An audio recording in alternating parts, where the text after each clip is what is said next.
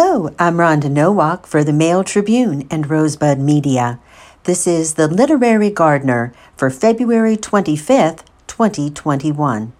The topic this time is, what does it mean to be an organic gardener? For many years, gardeners saw nature as something that had to be tamed if the garden was to perform at its best. But organic gardening depends upon working with nature, creating a balanced environment that sustains itself. Monty Don, The Complete Gardener, 2009. For the past several weeks, I've been focusing on gardening and landscaping as a form of land stewardship. Reading David Attenborough's A Life on Our Planet and Douglas Tallamy's Nature's Best Hope has helped me to develop a firm foundation of practices that will connect my garden and yard with the surrounding environment and contribute to a healthy ecosystem. Now that spring is right around the corner, I want to concentrate on creating growing spaces that will support a rich diversity of plants, insects, birds, and soil organisms. I've been reading Monty Don's book, The Complete Gardener, and watching his BBC program, Gardener's World, on BritBox, accessible through Amazon Prime. His personal account of organic gardening at Long Meadow is the perfect complement to the two books I've been talking about because organic gardening is the daily actualization of land stewardship and sustainable living. Don writes, organic gardening tries to create a healthy garden. Much of the sickness of any garden is a result of forcing it to grow bigger, faster, and more intensely than can be naturally sustained. How many of these organic practices do you use in your garden? First, organic gardening eliminates the use of synthetic fertilizers, pesticides, and herbicides. They're not good for our planet, nor are they good for our plants and soil in the longer term. Soil amendments are used instead, mostly in the form of composted organic material. Insect pests and diseases are reduced primarily by growing healthy, resilient plants, including plants that attract beneficial insects. Second, organic gardening uses crop rotation in vegetable beds to reduce insect pests and diseases. I learned an easy way to do this is by thinking of our vegetable crops by the primary part we eat: roots for carrots, radishes, and onions, leaves and stems for lettuce, cabbage, and broccoli, and fruit, tomatoes, squash, and legumes. Follow one kind of crop with another kind of crop in the same bed so pests don't feel welcome to hang around. Organic gardening also avoids growing only one kind of plant in a bed. Instead, polyculture is practiced by growing several companion plants together. In a vegetable bed, companion plants are combined in blocks, interspersed within the rows, or used as a border. For example, Don edges his carrot beds with chives and his tomato beds with basil. He plants fennel and allows it to reseed in the garden because it attracts hoverflies and parasitic wasps that feed on insect pests. Organic gardening avoids a lot of bare soil in the garden. Instead, cover crops of annual grasses and legumes such as rye and peas are sown in empty beds, or the beds are covered with mulch. Later on, the cut cover crop or the mulch is gently worked into the garden soil to add nutrients and microorganisms. Organic gardening includes reusing garden waste. Leaves are shredded and used for mulch. Clippings and other plant debris are composted. Animal manure that's generated on the property is also composted and used to replenish the soil every year.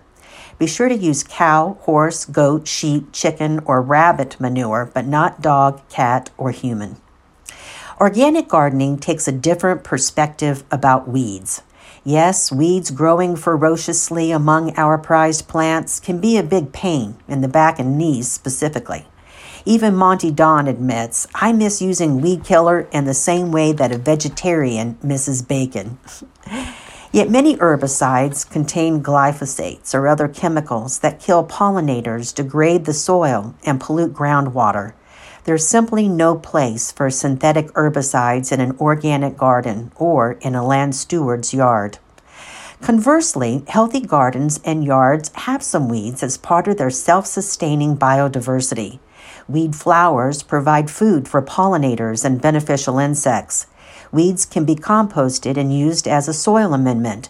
Deep-rooted weeds are particularly good at accumulating minerals, which are recycled back into the soil as compost.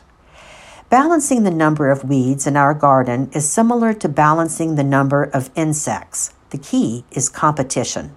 Just as we need beneficial insects to keep a check on insect pests, we also need to cover the bare earth with healthy plants we want in our garden in order to restrain the weeds. Organic gardening helps us to accomplish that balance. I've discussed 6 horticultural practices that are an integral part of what it means to be an organic gardener. But Dawn reminds us that organic gardening is as much about our understanding of place as the things we do or don't do in that place.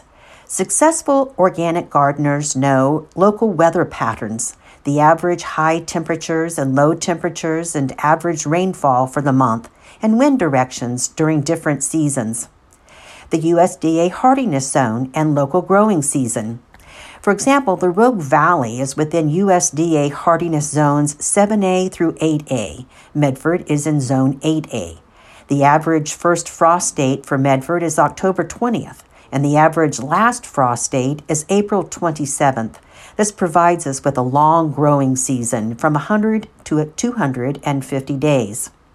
Site-specific microclimates, elevation, slope, sun, and wind exposure during the day and throughout the year create unique growing conditions around our property. Structures around a garden, such as hedges, fences, or buildings, all contribute to creating a microclimate. Soil characteristics, soil pH, percentage of clay, silt, and sand, and soil drainage are all important to know. A soil analysis provides more detailed information about your soil, such as macro and micronutrients and microbial activity. OSU provides important information about soil sampling on its website. Even without trying to tame nature, gardening is hard work. But Monty Don assures us, gardening organically is not just a question of growing a few healthy vegetables, but a validation of the work and love that has gone into making the garden. My garden to-do list this week includes continuing seed sowing. I'm going to sow cabbage, Asian greens, lettuce, leeks, eggplant, peppers, and tomatoes.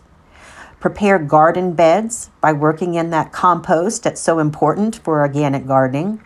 Transplant daylilies in my garden and plant summer bulbs. And I'm also going to be planting onions and soft net garlic into my raised garden beds. And that's it for the Literary Gardener this time. Thanks so much for listening, and happy gardening.